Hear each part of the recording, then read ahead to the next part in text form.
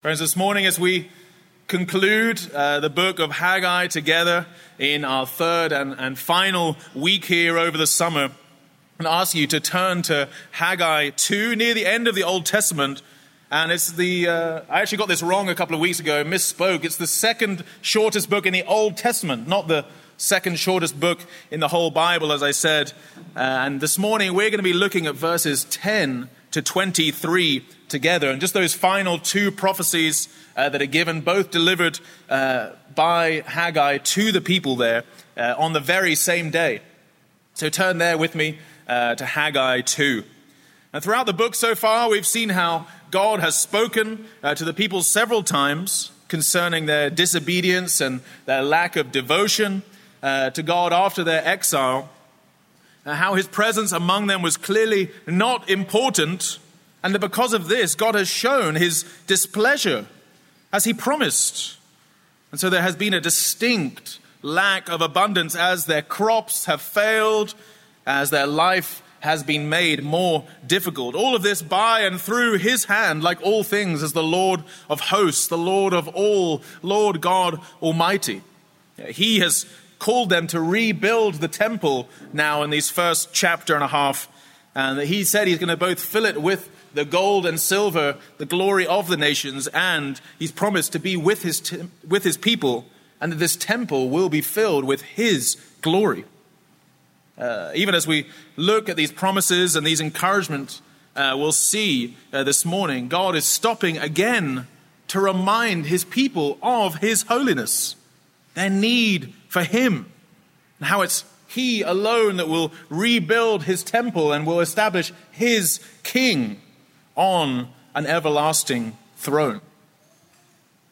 Now, a few weeks ago, I went to visit someone in town that works for the Crown Prince of Ras Al Khaimah, and I was driving a car that I don't normally drive. It was a very beautiful, big, white SUV. I looked like a full Emirati with kind of blacked out windows. You couldn't see that it was me driving. And something happened as I got to the barrier to get into this compound that has never ever happened before. As I pulled up in this large, beautiful SUV, the barrier, without me having to slow down, slowly rose in front of me. Normally, I get stopped. I had to go again this week in my own car. I was there for 5 minutes, filling in. They took my number, my Emirates ID, and my phone number, and the license plate, and my car is jet black and dirty. And it was a sad time. But a couple of weeks ago, it was just amazing. So the barrier slowly rose in front of me without me having to do anything. So when I had this car, when I pulled up in this white SUV, that told the security guard everything he needed to know. He didn't have to ask any questions. If you're driving this car, you can do whatever you like. It's true. Someone's driving it right now. They can go about town and do anything if they want. So more than just a barrier, we see this morning in these verses the promises and authority given by God, given to Zerubbabel as a signet ring. Because I had this car, barriers open to me, but Zerubbabel is named as the signet ring of God, the one carrying his seal, carrying his promises, and how all these pointed forward finally to how God would establish his kingdom here on earth with his Messiah, his Savior, his deliverer, his king. So turn with me, if you can, to Haggai 2, and I'm going to read for us how the Lord here is encouraging his people once again. On the 24th day of the 9th month, in the 2nd year of Darius, the word of the Lord came by Haggai the prophet. Thus says the Lord of hosts, ask the priests about the law. If someone carries holy meat in the fold of his garment and touches with his fold bread or stew or wine or oil or any kind of food, does it become holy? The priests answered and said, no. Then Haggai said, if someone who is unclean by contact with a dead body touches any of these, does it become unclean? The priests answered and said, it does become unclean. Then Haggai answered and said, so is it with this people and with this nation before me, declares the Lord, and so with every work of their hands, and what they offer there is unclean. Now then, consider from this day onward, before stone was placed upon stone in the temple of the Lord, how did you fare? When one came to a heap of 20 measures, there were but 10. When one came to the wine vat to draw 50 measures, there were but 20. I struck you and all the products of your toil with blight and with mildew and with hail, yet you did not turn to me, declares the Lord.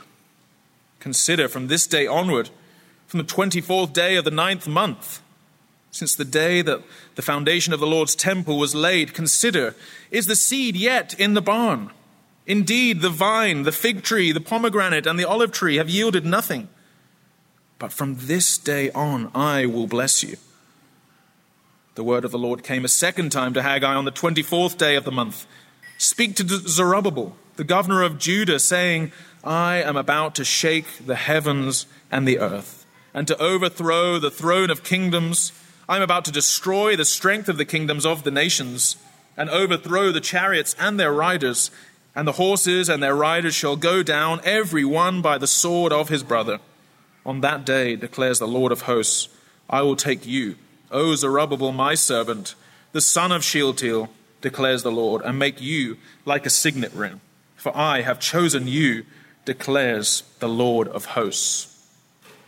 Friends, as we look at the text together, I think the main point of this passage, and so the main point of our time, is God's promised king carries all authority and deserves all praise. God's promised king carries all authority and deserves all praise. Our text for today is just looking there at two separate prophecies, and each of these prophecies just has 2 points, 2 in the first and 2 in the second, and so those are going to be our 4 points for our time together. So in verses 10 to 14, our first point is the defilement of God's people. The defilement of God's people. Verses 15 to 19, we see the blessings of God's people. The blessings of God's people. As we look at the second prophecy, point 3 in verses 20 to 22, kingdom destruction. Kingdom destruction. And then in verse 23, our fourth point, kingdom restoration. Kingdom restoration. So that first point, the defilement of God's people. Look there at verses 10 to 14 with me. And as we jump into the text, we're given a date straight away in the 9th month. We know that this is now 3 months after the beginning of the renewal work on the temple. These dates, again, they're here. They're in the text for us. They're important. They show us the timeline of these real events happening. And also, they help us when we understand the calendar of this farming people. These messages and where they're happening is important. When we understand all of these details, they help us further understand all that is happening in the text, especially as we begin to hear more about crops, more about failure, or their growth, and how much seed is in the barns. This date that we're given actually puts the prophecy right at the time when the seeding of the fields would be happening. Immediately after the previous harvest was gathered in, and take the seeds and begin to plant them at this time of the year. Whether the harvest was big or small, it had been brought in, it was sorted, and it was time to go again for the people. We'll come back to that in verse 19. We'll see why that's important. But the Lord, again, he's speaking to his people through Haggai, as his prophet. So look with me at verse 11 there. God begins to speak. We're again reminded that he is the Lord of hosts. He is the Lord of all things, Lord God Almighty. We must not forget that it's he, God, that is speaking. So here we have a clear command from God for Haggai to speak to the priests, and for the priests to be asked to give their official verdict, their judgment, their opinion on what is about to come. There are a couple of things here that I want us just to stop and consider straight away. First is that God at different times has appointed different leaders for his people, different offices, and has made clear each time. The New Testament is clear that the church is meant to be led by elders as a group of men that have all carry the qualifications outlined in Titus 1, 1 Timothy 3. And we see that the New Testament is clear that a church is also meant to be served by deacons. These are very similar qualifications for them, for these men and women who serve as deacons there in 1 Timothy 3. So we have a church that is meant to be elder-led and deacon-served. And I think we also see that the church is to be ruled by the congregation. We look there at Matthew 18, 1 Corinthians 5, 2 Corinthians 2. The congregation is given the authority over the church. So the elders at this church have been called by this congregation here to help lead and shepherd and teach, not anywhere else, but here at this local church, to offer suggestions with membership meetings and to be given the responsibility to lead and teach in various ways, even as I'm doing right now. So here we have at this church an elder-led, deacon-served congregational church. But the elders are seeking, I hope you see that week in and week out, to lead by example and to encourage the congregation to do the same things. And the deacons help release the elders and the congregation to do this, to share the load. I just want to pause and just point that out, that God has ordered his people and God has given his people at all times different leaders. God's people have always been an organized and led people in various ways. We see that time and time again, that God is a God of order. He has told us how he wants things to be done, and I think we see that again in our verse. This is what the priests and the prophets are doing. The prophets had a particular role, and I think here we see the priests do too. God does not need the priest's clarification on this issue of cleanliness in verses 12 and 13, but God and therefore Haggai is maintaining. He's using these God-appointed roles and structures that are in place to bring about his message to his people, to bring clarity to his people, to bring authority. And so the priests here are just simply included in that process as they naturally would have been for the people of God at this time. I hope you know that God cares about his people. He cares about how they are led and how these things are all there for a particular purpose, ultimately for his glory and his worship. So the priest's purpose here is to help serve the people of God by rightly applying his law, by making sure they were worshiping him in the correct way. We know that the people had been worshiping incorrectly so far. I don't think this prophecy for us is not simply just to the priests, but it's to all people.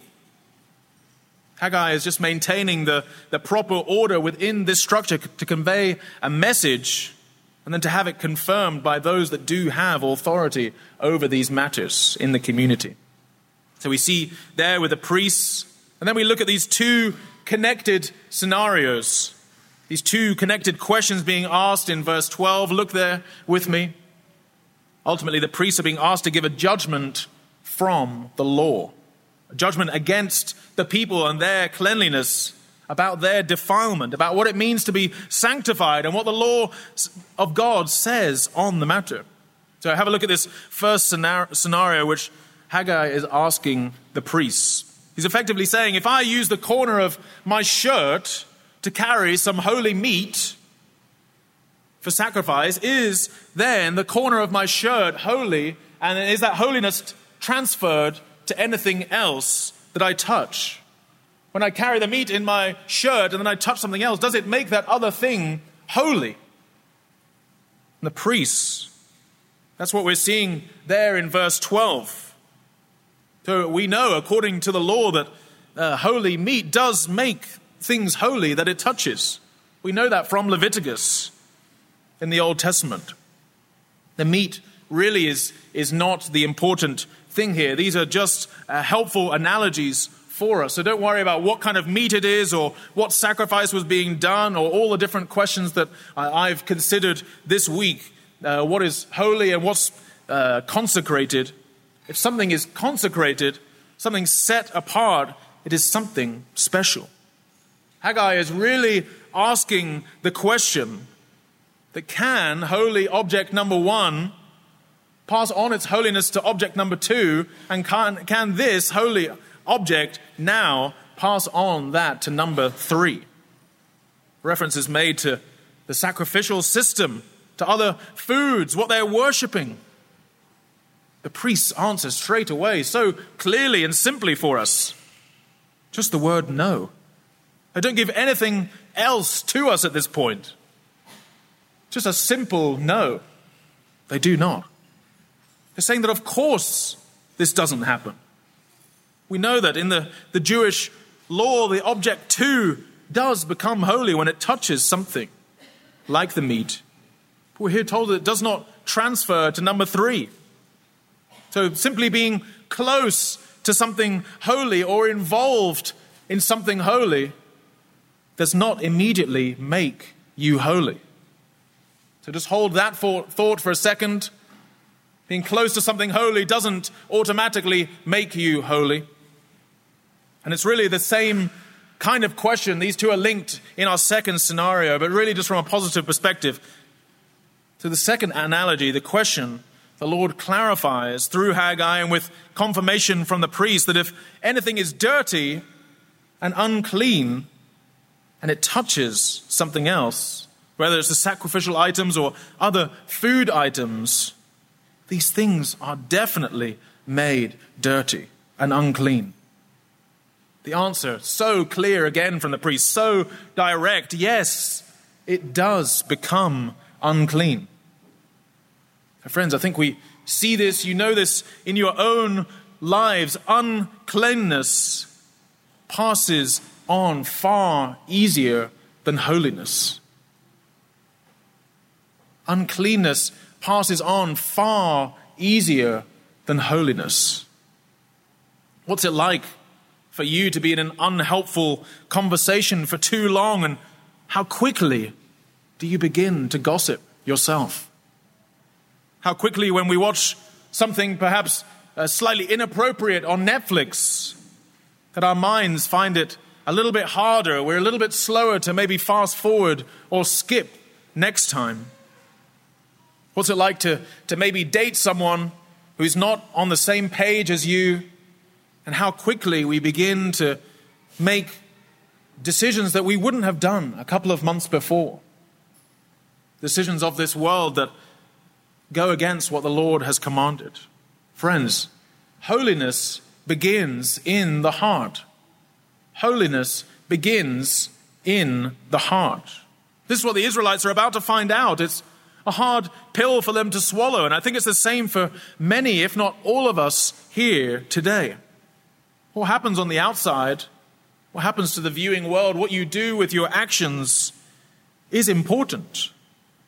But we need to make sure it's in our own lives, it's in our reflection of what is going on in our hearts on the inside that we prioritize most, not the other way round. We can be tempted to think that, and I will see this with the Israelites, that if we just do some of the right things, then we're living holy lives.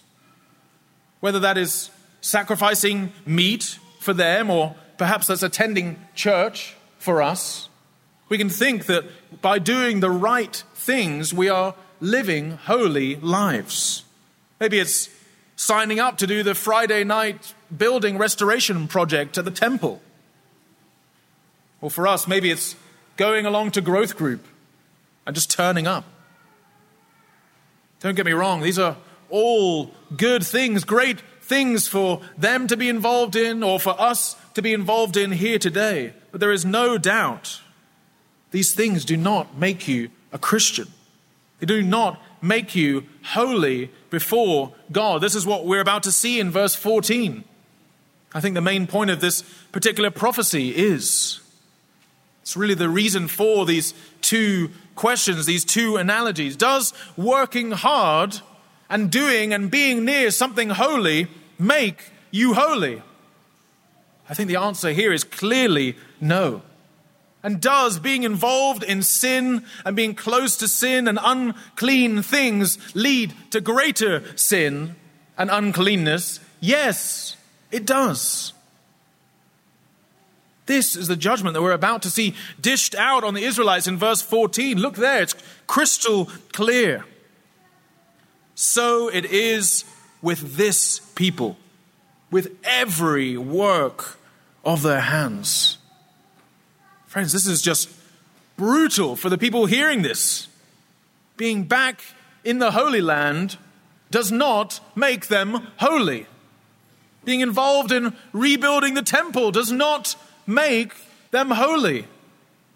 Making sacrifices on makeshift altars does not make them holy.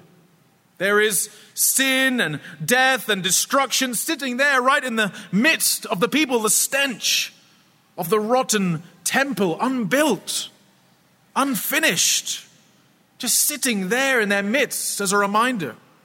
They are all unclean due to its current state. God has been so clear. He's telling them what it looks like from his perspective and not their own. Look at the middle of verse 14. He says, with this nation before me. You see, what God is seeing and what God sees in our lives is different. As the holy God of the universe, his view of us and our sin is wildly different. And it's the only one that matters, friends. How God views your sin is radically different to how you see it yourself. Your own heart will lie to you time and time again. People didn't see their sin. They thought it was all fine. Perhaps their mum or perhaps their work colleague or their boyfriend was saying to them, look, it's totally fine. You do you. Do what you want to do. Do what makes you feel comfortable. If you don't want to rebuild the temple, don't rebuild the temple. It's not a big deal. Friends, we see here, to God, he sees things differently. He doesn't see things like we see them. He doesn't see things like you see them. God is crystal clear. Let me ask you, are you living your life according to God's word, or are you living your life according to your own? Are you living your life according to God's word, or are you living your life according to your own? Again, the people not referred to as my people by the Lord, but as this people. Sin of a people had affected all under this covenant. They had not desired God. They had not worshipped God. They had simply done these tasks. That task itself they thought was important.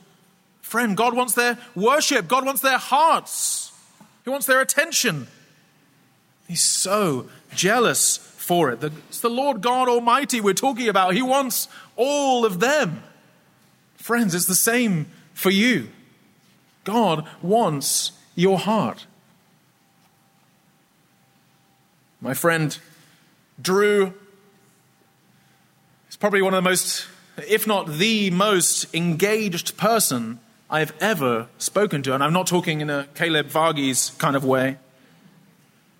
I mean, when you're talking to him, you have his full attention. It's an amazing thing. It's something that never ceases to just impress me and also make me and just really anyone else who speaks to him feel special. Wonderful thing is that he's just like that with everyone. If you spend time with him, you feel listened to, you feel heard, you know he is listening to every word you say, and what an incredible gift that is. I don't know about you, but we also all know what it's like to have coffee with someone or lunch with someone who doesn't really want to be there, or is maybe just not interested. I know I'm guilty of this sometimes on the receiving and the giving end. You know, when you're sat opposite them, they're just thinking about other things. Maybe they're checking their phone, they're looking out the window, they're just too busy, or maybe they turn up late. Well, that tells us a lot about them and how they view you and how much interest they have in you. Well, here we have the God of the universe saying to people, put your phone down. Stop looking out the window. Put your exile out of your minds. Stop staring at the ruins and worship me. Friends, it's very simple. He wants the worship. He wants the hearts of the people. And right now, all they have done has been unclean. It's been dirty, worthless, because it was not for him. It was for them. It's their disobedience that brings God's displeasure. So we turn to our second point. Look with me at verses 15 to 19. The blessing of God's people. The blessing of God's people.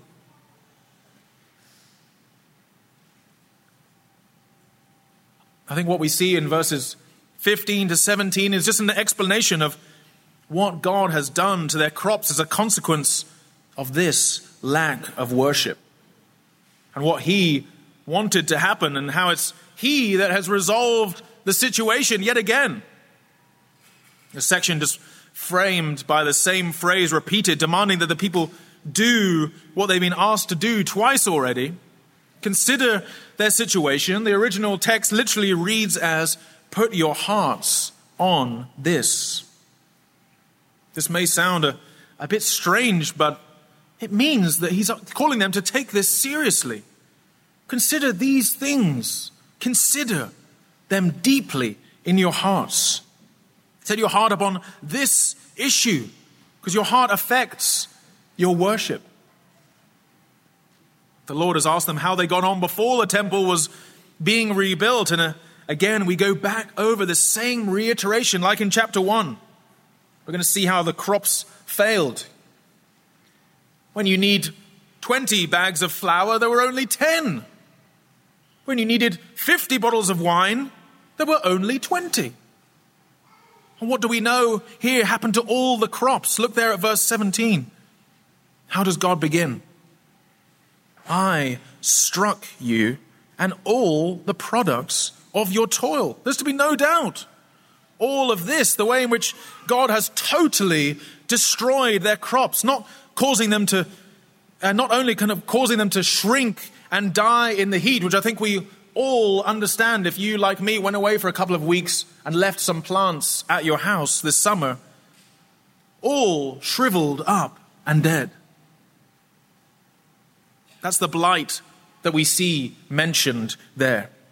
But also, the crops are rotten with damp. So not only shriveled and dead from the heat, but rotten with damp. That's what the mildew there means. And then they were crushed and destroyed. There was nothing left of these crops. That's the hail that you see. Now, all jokes aside, I feel like God is making it so clear. He uses everything at his disposal as the God of the universe to just crush their crops. A, because of their disobedience, and B, the answer is there at the end of verse 17. Yet you did not turn to me. Yet you did not turn to me. This is what he wants. God is so clear. As we've already said, he wants their heart. He wants their worship. And friends, it's the same with you, even in your disobedience. God wants your heart. I don't know what kind of week you've had. Perhaps you've considered running away from the Lord this week, but he wants your heart. He welcomes you back in as a loving and gracious Father. He wants your heart. He wants your worship. Here in our verses, we know that God is using the circumstances of the people to keep his promises and to demonstrate the blessings and the curses that he has promised, but also to draw the people to himself. That's the deep encouragement of this prophecy. It's about to come. It's about to drop in verse 19. So on the one hand, we have this deep reflection on their disobedience and sin. And on the other, we see God's mercy. We see God's grace as he's called them to rebuild his temple. He's going to fill it with his glory and that of the nations. Friends, this is a huge turning point for the people. I mentioned it briefly at the beginning, but this was the seed planting season for the people. And so we see these questions in verse 19 making sense. Look there. Is the seed yet in the barn? And the other fruits have not come yet. But here we know that this is because the seeds have been planted and that so far the other fruits have not yielded any fruit. But this coming harvest is not going to be like the ones before. God says, but from this day on, I will bless you. What good news for the people after such an awful time. The people are now deeply encouraged by the abundant and unrequired blessing of the Lord, undeserved. Under this covenant, this really does mean a physical and material blessing with the harvest that they did not have before. They have God's presence, and now in his grace, after encouraging their obedience with the temple, as its stones are now being laid, he's going to bless them. When they live in obedience and the will of God, they see a great difference in their lives. And friends, this should be the same for us. Don't misunderstand me. The New Testament is very clear that this does not mean material wealth or health that is guaranteed.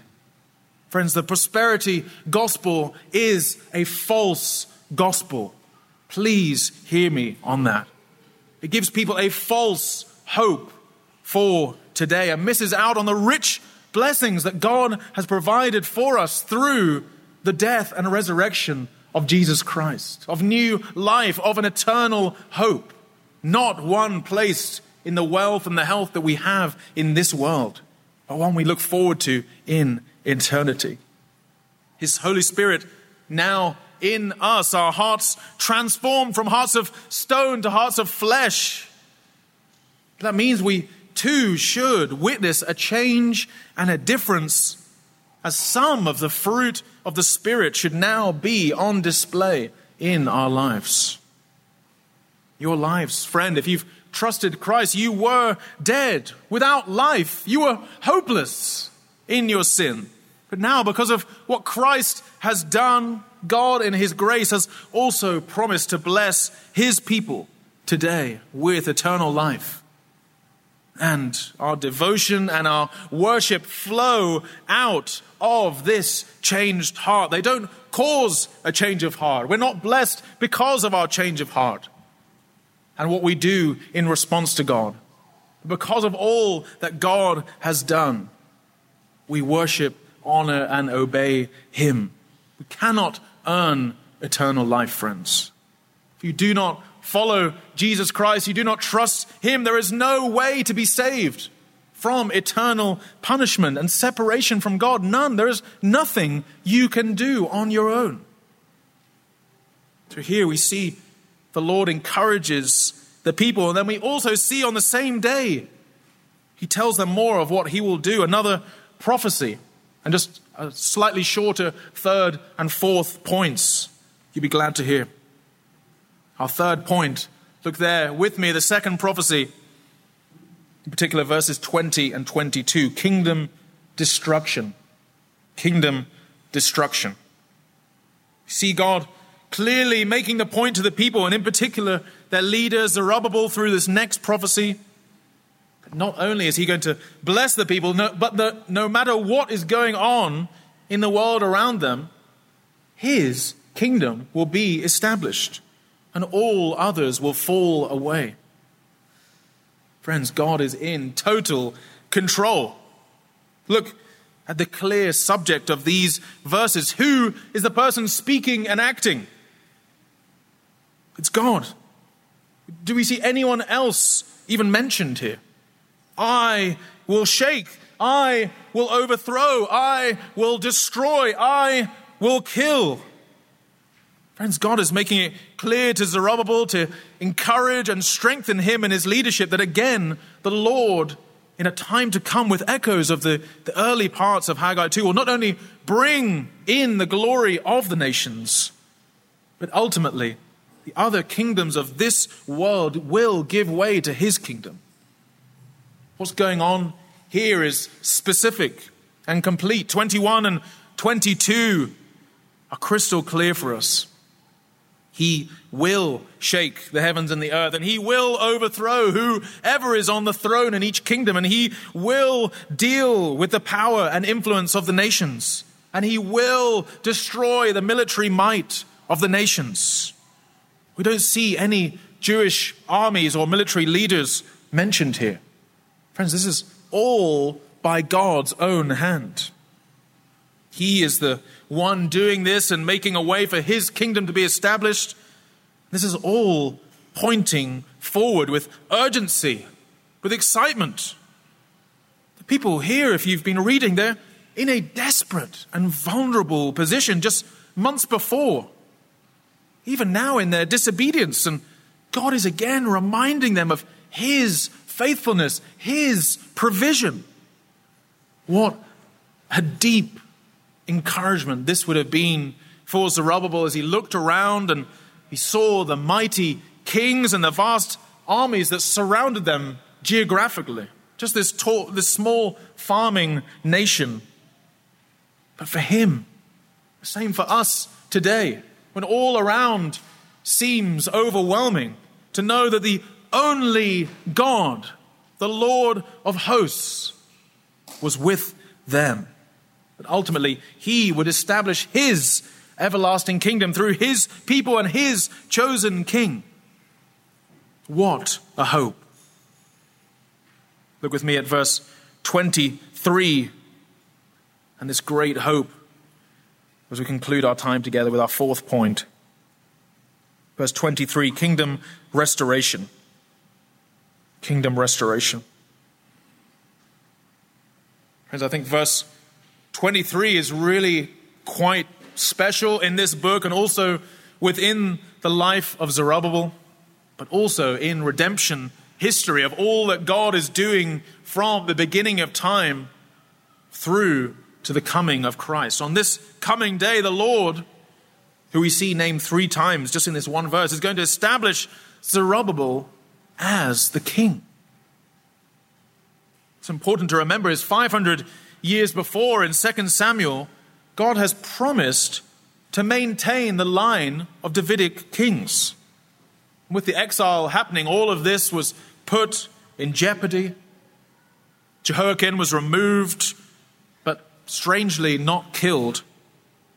In this verse, we see the completion and the finishing of this curse that was handed out and a huge turning point in history. Now we have the same king's grandson, Zerubbabel, now leading the people. We have the bloodline kept and preserved. Zerubbabel carrying great hope there in his veins. With Jehoiakim, he was told by God that if he had been a signet ring, then God would have pulled him off and thrown him away from his fingers. But with Zerubbabel, we have him here being told that he will be worn and displayed in glory like a signet ring. Friends, you might be asking the same question that many have asked. What is a signet ring? Why is that important? What does that even mean? Sounds good, but I'm not sure exactly what it means. Well, a signet ring really is a special thing. It's a ring that carries the seal of the king. It carries with it the promise. And the bearer of that ring carrying the favor of the one it belongs to. It's what kings would have used on their finger when they were sealing a document in the wax to leave their seal, their mark, their promise. It was a guarantee their promises would be kept. It's a symbol of this promise, and it carries the full weight of the owner. The Lord here declares that Zerubbabel has been chosen. This seal, this signet ring being declared by the Lord of hosts is God again declaring and reiterating his promise of one to come, and that Zerubbabel is carrying out the will of God. He carries the authority and favor of God.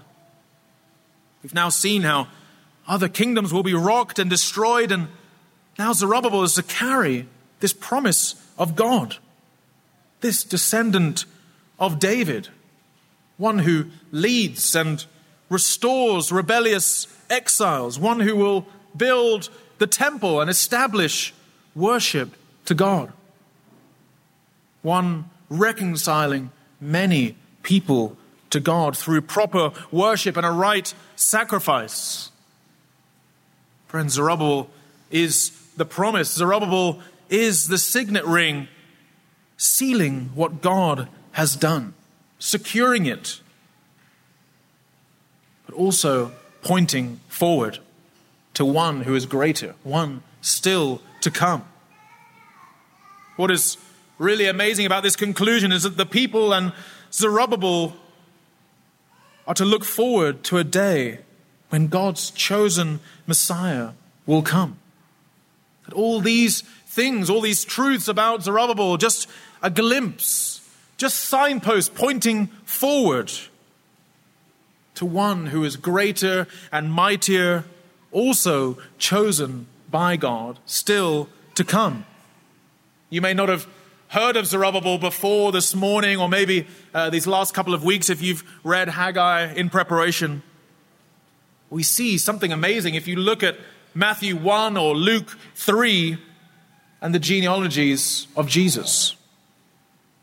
Right there, in the middle of both of these long lists, as we see who Jesus is in his full humanity, with his mother's side and his legal father, right there in the middle of this messianic family tree, we see right there the name of Zerubbabel. Friends, through this book, and then Zerubbabel, we are seeing a story of what God has done for this people, but also what God has done for many sinners. There would be one that would come, whose cloak someone did touch and was made clean. There would be one that would come that would not only visit the temple, but would be the temple and be the sacrifice so that God's kingdom should never fail. One who would come, who would die, who would be buried and would rise again to sit on an everlasting throne that was bought by his own blood. Friends, Jesus is the coming Messiah. Jesus is the King of Kings. It is because of these wonderful truths that many sinners like me and like you can be made right with God. His death happening so that many can have eternal life.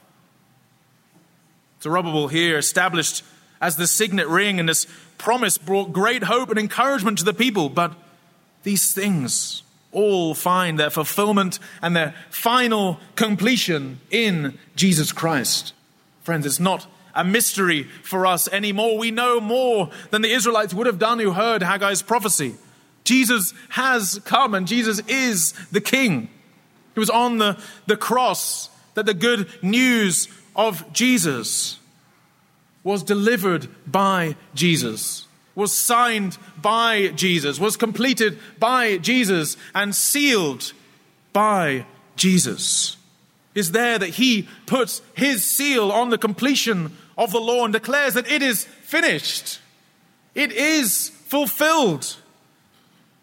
As God's chosen servant, the one carrying all the power and dominion of God, he came and he did what no one else could do.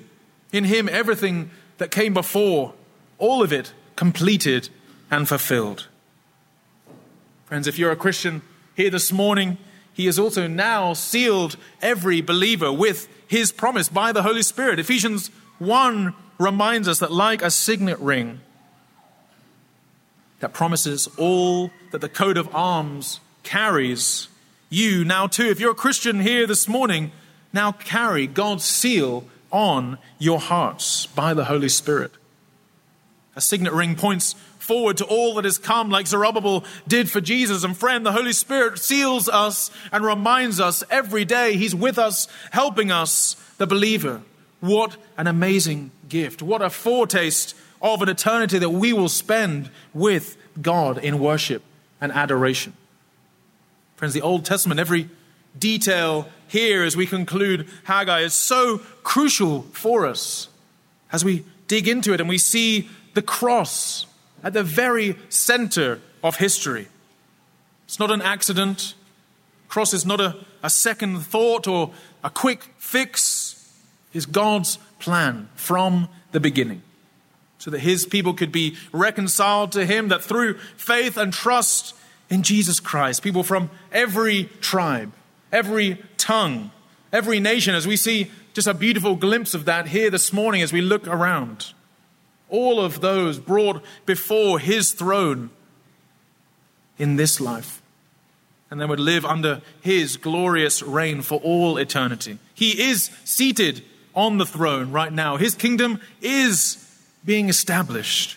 And for all who believe and trust Christ, not their own works, not their own sacrifices, you will spend eternity with Him and can live in hope today. If you trust in Christ, then you have been sealed in Him and you carry His promise. And we know that finally, friends, passing through this short life and then death, there we will see with our own eyes all that for now we can only see by faith. Hold fast to the promises of God. This hope is being offered to you again this morning. It's my prayer that every Sunday someone in this place hears the gospel, the good news of Jesus Christ for the first time. We pray that many here in Ras Al Khaimah would turn from their old lives and receive the gift of faith that God gives through Jesus Christ. Ask God, if you don't know Him, for that gift this morning. Know there is nothing that you can do or say or pay to get it on your own. It is His wonderful gift.